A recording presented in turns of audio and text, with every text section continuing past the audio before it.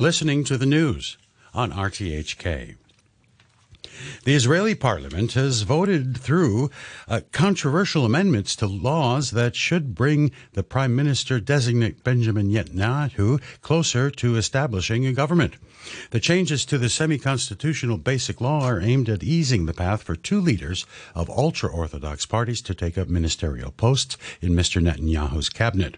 One amendment will permit Aryeh Deri, who heads the Shas party, to serve as a minister despite a conviction for tax fraud.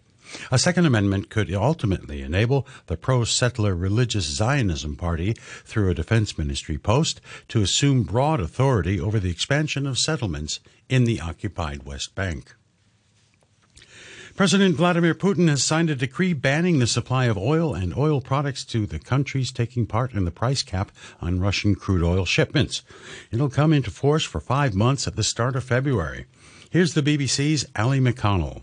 A price cap of $60 a barrel on Russian seaborne oil imports was agreed in December by the G7 group of wealthy nations, the European Union and Australia.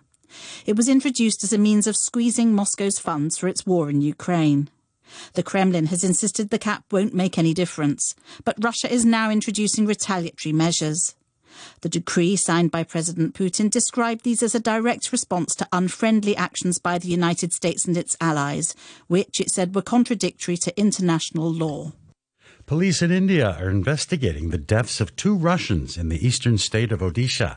Pavel Antov was a wealthy businessman and politician who had posted tweets critical of the war in Ukraine. He was found covered in blood, having apparently fallen from the window of his hotel. His traveling companion, Vladimir Bidunov, had died 2 days earlier from a heart attack.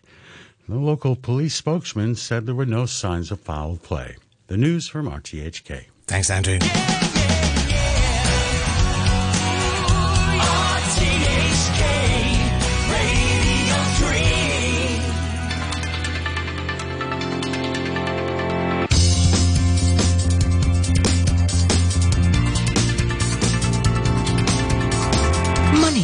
Well, good morning.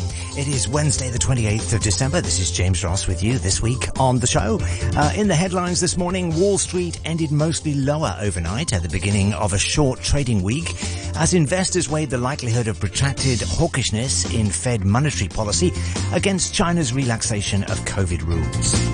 Stocks around the world had risen yesterday after China announced it would relax pandemic restrictions, and as we've been hearing, passengers arriving from abroad will no longer have to quarantine from January the 8th. Meanwhile, Japan has asked 3 Hong Kong airlines to halt their flights to Sapporo, Fukuoka and Okinawa as it seeks to limit arrivals amid a growth in COVID-19 cases in China. Japan will also only allow direct flights from mainland China, Hong Kong and Macau to land at Narita, Haneda, Kansai and Chubu. Shares of Tesla fell 11.4% overnight after a report indicated it plans to scale back production in Shanghai.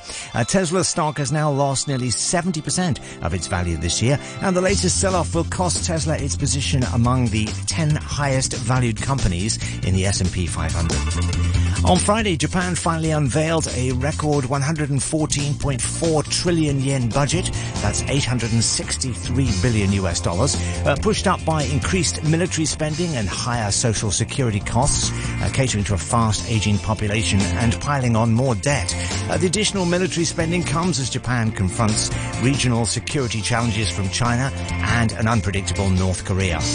In the US, thousands of stranded holiday travelers were no closer to home yesterday as the aftermath of a deadly winter storm that grounded flights and throttled plans over the holiday weekend continued to play out at airline counters across the country.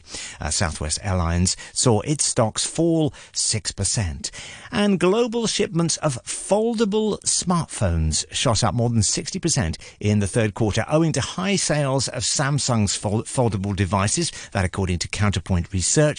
From July to September, foldable smartphone shipments worldwide surged to 6 million units due to robust demand for Samsung's Galaxy folding phones. Well, we'll be joined on Money Talk today by Lashar, Asia Chief Economist at BBVA, and RTHK's International Economic Correspondent Barry Wood. Plus, we'll have a view on Japan from Neil Newman, Deputy Head of Japan Research at Macquarie Capital in Tokyo.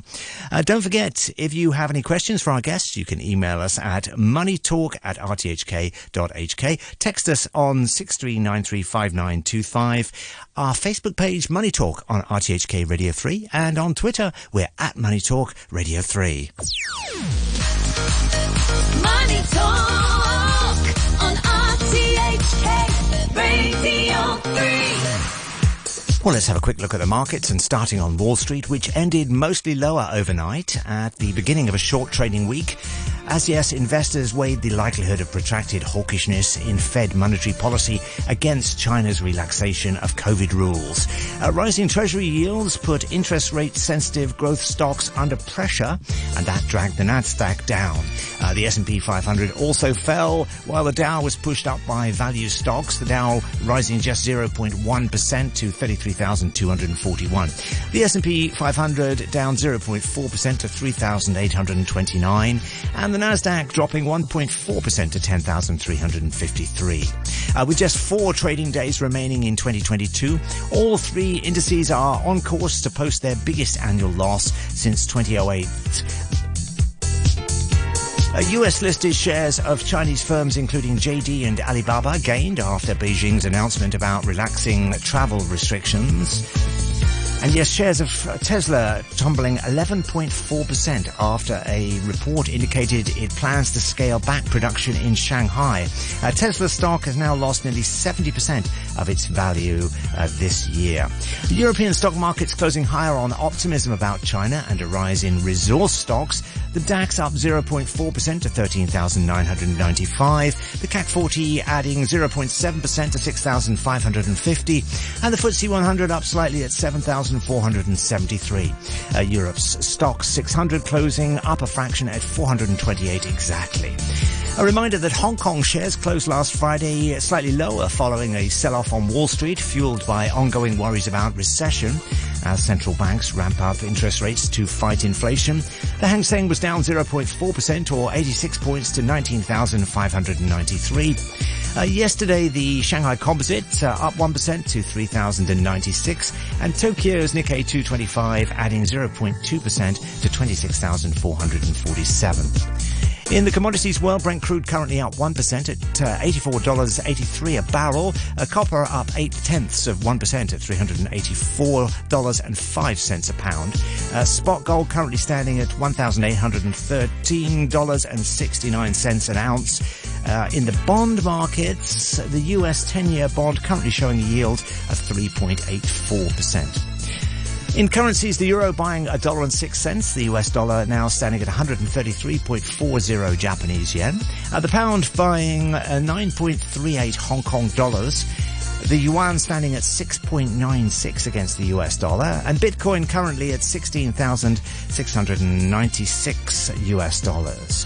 Looking at the ASX 200 in Australia, it's down 0.1% to 7,097.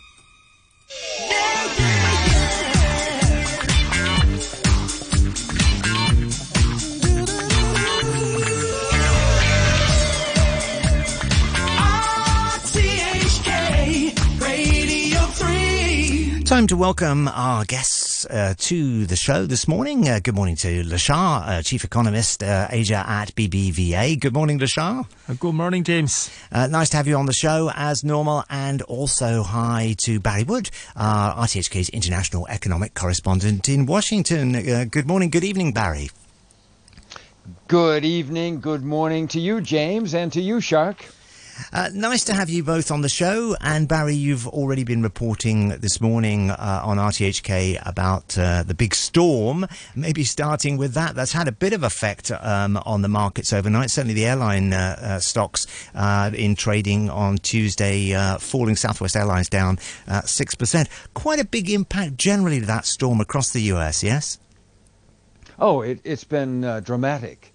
and tragic in many ways because Buffalo, New York has been hardest hit. They're always the snow belt capital of the United States, but it extends through Chicago and out into the Midwest, past the Rocky Mountains, into Seattle, down to Portland. So it's been really, really tough for travelers. Airlines are still gearing up, James, from the problems they've had of COVID, meaning they didn't have very many flights. Suddenly they had huge demand for flights. They didn't have enough pilots. They didn't have enough flight crew. They didn't have enough mechanics. So it's been an absolute nightmare for travelers. I mean, COVID obviously continues to have an impact, and the biggest story in the last 24 hours has been the China opening up and reducing further the pandemic restrictions, with the possibility for Chinese to travel outside the country for the first time in 3 years. So I guess that's had quite an impact on the markets, both in Europe and in the US today, and will continue to do so, I think, Lashar, right? Yes, I think so, because if you look at China, they haven't opened their border to other countries for 3 years. So that means in future, we can expect more tourists from China. We can expect more purchasing power from China, because Chinese, they have been out of this the rest of the world for too long. I think if they come back to the international arena again, we expect that they are going to spend more, and we expect all this investment and trade activities will become more active. Yes. Barry, that's going to be have some impact in the US and internationally as well, of course, right? Yes, it is. And I think, look, this has been so sudden, this dramatic change in policy in China, that obviously, as Li Sha says, people are very keen to get out.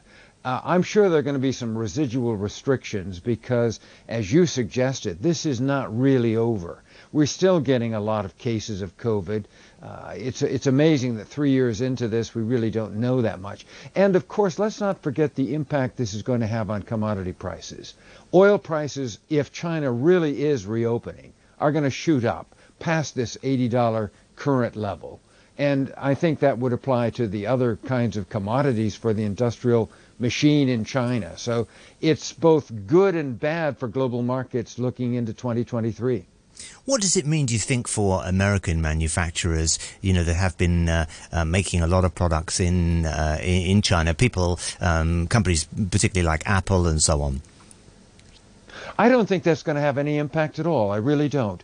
I think that in the case of Apple, their manufacturing supply chain operation is not going to be changed easily. And if it is to change, it would take time. You know, there are so many different components that go into the two main Chinese cities for manufacturing and putting together the final product.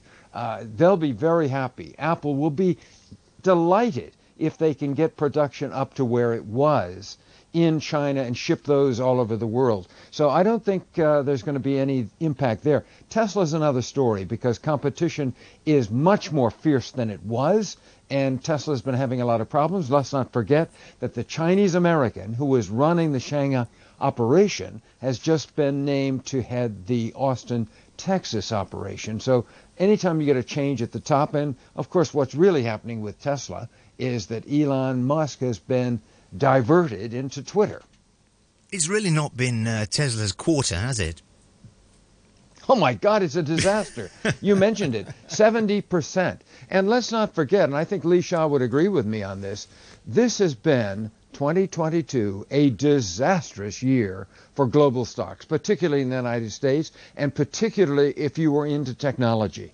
The losses in United States technology share price go from 30% down to 50% down. So a lot of people are feeling a lot poorer. Lashar, it's been quite a year, hasn't it, for stocks? Yes, I fully agree with Barry. I think especially for these high-tech shares, this is a disaster for this year. Hopefully next year could get better, but now we need to worry about this recession risk for next year, right? So this year we have been suffered because the interest rate has been increased at a pace we have never seen before. But next year, maybe we will see recession. We don't know whether we will go have this recession very deep or we just have a shallow recession. But anyway, I think the investors now are very cautious, especially for these high-tech shares. Yeah. As we look back on 2022, Le Xia, what do you see in the last 12 months? We've mentioned, the stock market, tech's particularly down so much. How's it been this last year?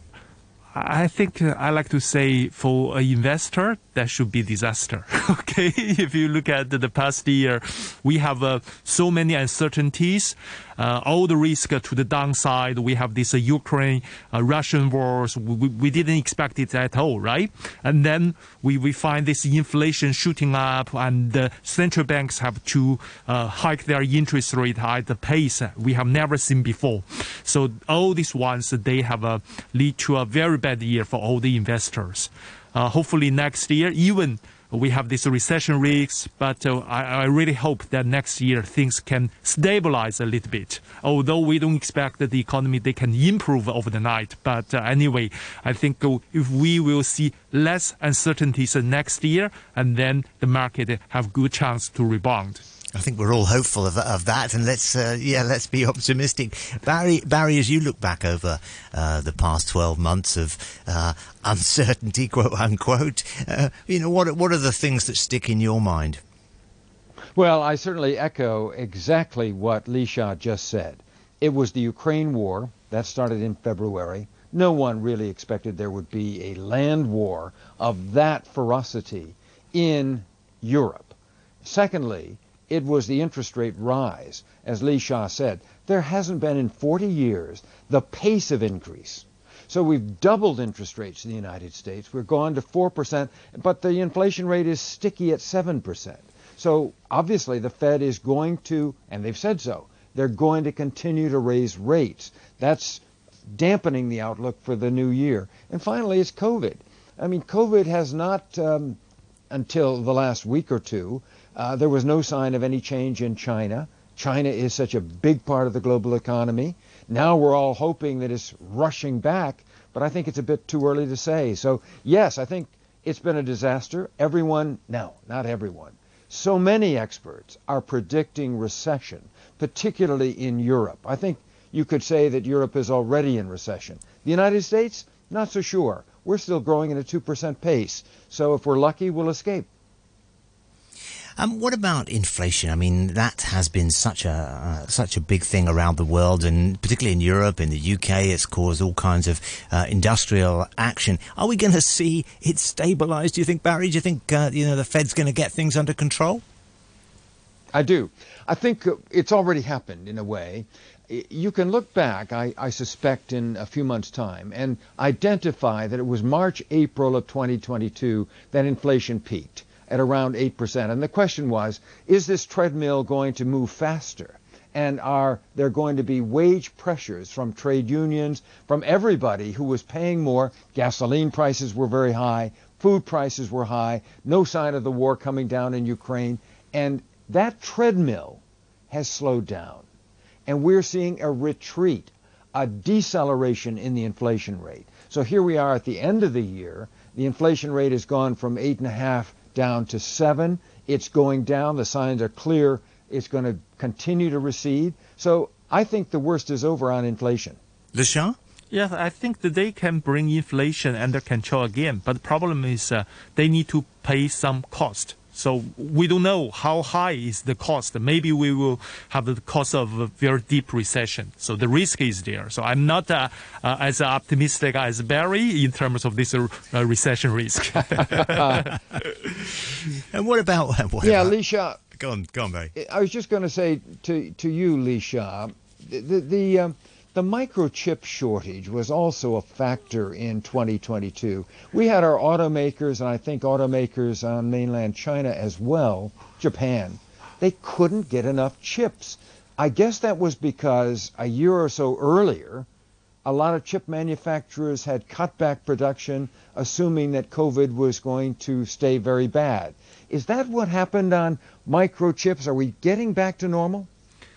I think that now the problem is all these chip makers, they don't know where to invest. Okay, because now this kind of the decoupling between China and the U.S. is happening. So many chip makers, they need to make their decision where to invest.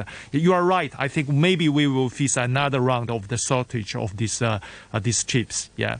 And Barry, just in closing, before we switch to our view from Japan in a moment, FTX crypto. I mean, that's the crowning glory to the year, isn't it? You're right, James. This is a big question mark.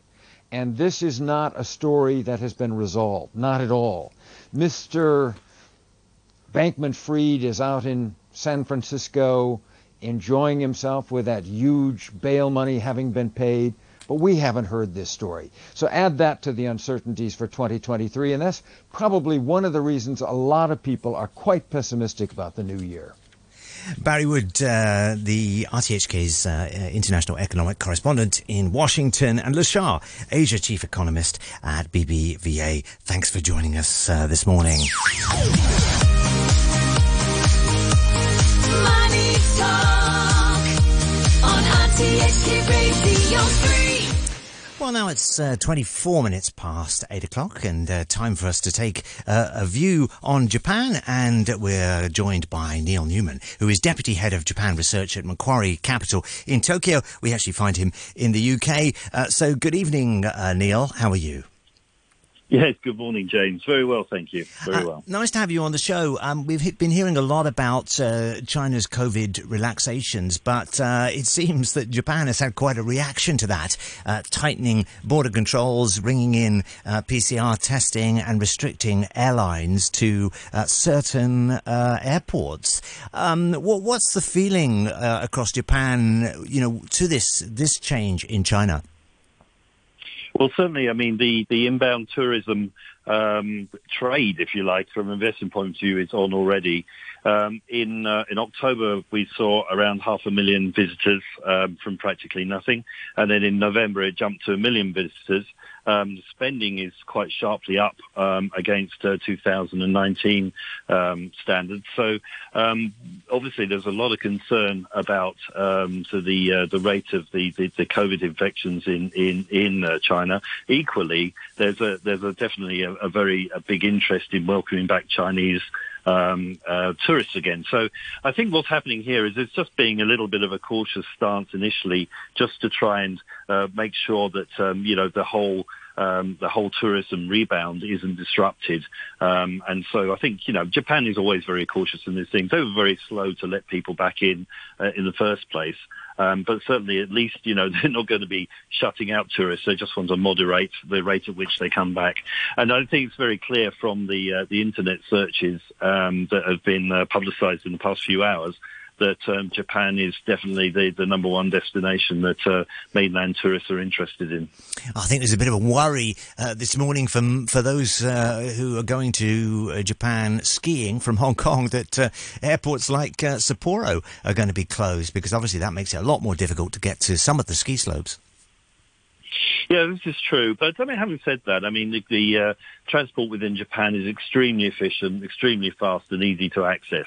So yes, it is a minor inconvenience, I think, but it's certainly not going to stop Hong Kongers getting onto the lovely fresh snow that's been falling, and it looks like it's going to be a fantastic season as well. I know there's been a big build-up, but on Friday, Japan finally unveiled that a record 114.4 trillion yen budget, 863 billion US dollars, pushing up military spending and spending on higher social security costs. Through the year, there's been a lot of talk about this budget, and it's finally come to fruition. What's the feeling? What impact will it have, do you think? Well, I think it's there's a whole part of this is part of a big security review for Japan and funding the shortfalls. It's not just about defense spending, but there's a whole load of things that really Japan does need to address with respect to its domestic overall security, and social security is obviously one of them. The defence spending is something that's been talked about for some time, and it shouldn't be of any great surprise to anybody.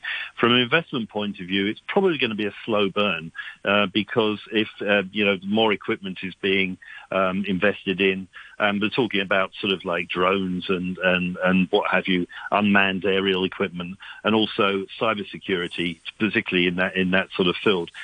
This is where the spending is going to go, and it shouldn't be a big surprise. As I say, it is a slow burn, I think, for investors because the domestic companies actually have very little margin on the business that they get from the self-defense forces. It all changes potentially next April when the legislation will change and Japan potentially could become an arms exporter. Then from an investment point of view, there may be more juice, if you like, for the manufacturers of equipment. But really, yes, the increase in budget, I don't think anybody's particularly surprised. There is a lot of talk about how they're going to fund this, and maybe there's a bit of kicking the can down the road on here, but there's sort of talk about diverting some funds from elsewhere. Construction bonds and tax receipts are up very strongly this year. So overall, I don't think there should be too much concern on sort of increase in overall debt, which is somewhat misunderstood in Japan anyway. Just before we wrap it up, the Bank of Japan not been following the Fed on interest rates. What's going on at the Bank of Japan at the moment? Well, this, I think, is the most exciting story of 2023, because the Bank of Japan and its policies is going through quite a significant transition. And I think what we've seen already with the intervention in the forex markets back in September, and then the relaxing of the control of the yield curve, and the effect this has had on the currency, strengthening the yen quite dramatically, is basically indications that the policy that the Bank of Japan has had for 10 years aggressively, 20 years slightly less aggressively, of very easy money is basically under transition, is about to change. I'm kind of thinking the next move that we will see will be the removal of negative interest rates and going back to zero, which would signal to the markets and basically all the investors out there that there's a big change in the way that Bank of Japan is operating. And this, I believe, will happen ahead of the change of governor. Governor Kuroda retires in April. Well, interesting stuff. We look forward to see what happens in 2023 there. That is Neil Newman, Deputy Head of Japan Research at Macquarie Capital in Tokyo, joining us from London this time. Also our guests today on Money Talk, Lashar, Asia Chief Economist at BBVA, and Barry Wood, RTHK's International Economic Correspondent in Washington. Just before we go, a quick look at the weather. Mainly fine, cool this morning, dry during the day with a maximum temperature of around 19 degrees. Moderate northeasterly winds, becoming fresh later. The outlook mainly fine and dry for the rest of this week. And on New Year's Day, the temperature difference between day and night will be relatively large. It'll be particularly cold on Friday morning, we're told. 15 Celsius right now, 79% relative humidity.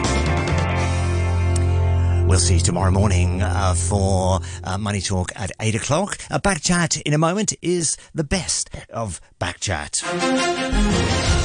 But first, the headlines with Andrew. Researchers at the Chinese university say pregnant women in Hong Kong are taking in excessive sodium, double the recommendation of the World Health Organization. The university surveyed about 160 women in early pregnancy between 2017 and 2018 and found that half of the respondents are taking in excessive sodium. Researchers also say pregnant women are taking in insufficient micronutrients, and 97% of them do not meet the recommended fiber intake. Professor Ronald Ma of the university says unhealthy diets may affect the birth weight of the newborns. For pregnancy, high sodium intake has been shown to be associated with higher risk of pregnancy-associated high blood pressure and also preeclampsia, which is a severe form of high blood pressure during pregnancy. Unhealthy diet also has long-term effects on the child, and therefore healthy diet is both beneficial for the mother as well as for the baby. Turning overseas, thousands of people in New York State are digging their way out of more than a meter of snow, which fell during a deadly Christmas blizzard across the northeast of the U.S. At least 60 people are known to have died, half of them in New York. In the worst-hit city, Buffalo, military police are being deployed to enforce a driving ban so that snowplows can clear the roads. The executive of the county of Erie, Mark Poloncarz, said residents are being told not to drive. Please stay out of the city of Buffalo. You're hindering efforts to do cleanup. You see, these people are walking right around these giant dump trucks and these giant high lifts. And I know you got to get to the grocery store. I understand that. But be careful when you're out there. The Japanese Prime Minister Fumio Kishida is facing a renewed spate of resignations from his cabinet, having already lost 3 ministers in as many months. Yesterday, his reconstruction minister, Kenya Akiba, stepped down. He was facing allegations of illegally making political payments to his aides, wife, and mother, which he denies. His resignation was followed by Mio Sugita, of Parliamentary Vice Minister for Internal Affairs.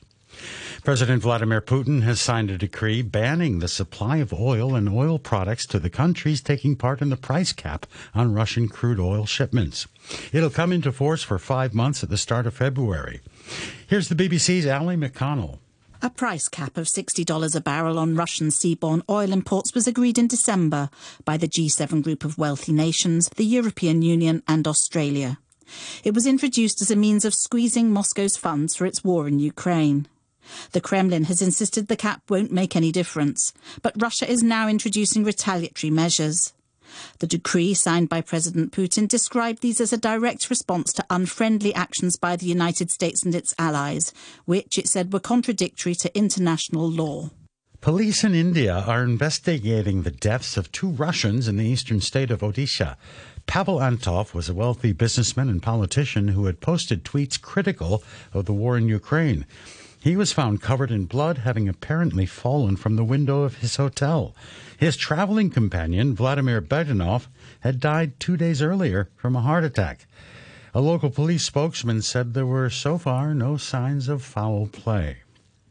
One of the leaders of the failed plot to kidnap the Michigan governor 2 years ago has been sentenced by a U.S. federal court to 16 years in prison. The plot involved members of a right-wing militia who opposed the governor's anti-COVID measures. The BBC's Sophie Long reports. Prosecutors described 39-year-old Adam Fox as the mastermind behind the plan to break into the governor's holiday home and kidnap her at gunpoint. He was convicted of conspiracy to commit kidnapping and use of a weapon of mass destruction at a second trial in August, after jurors failed to reach a verdict in the first. Prosecutors said the plot to kidnap Gretchen Whitmer, who'd been openly critical of former President Trump, was intended to push the country into armed conflict as a contentious presidential race approached.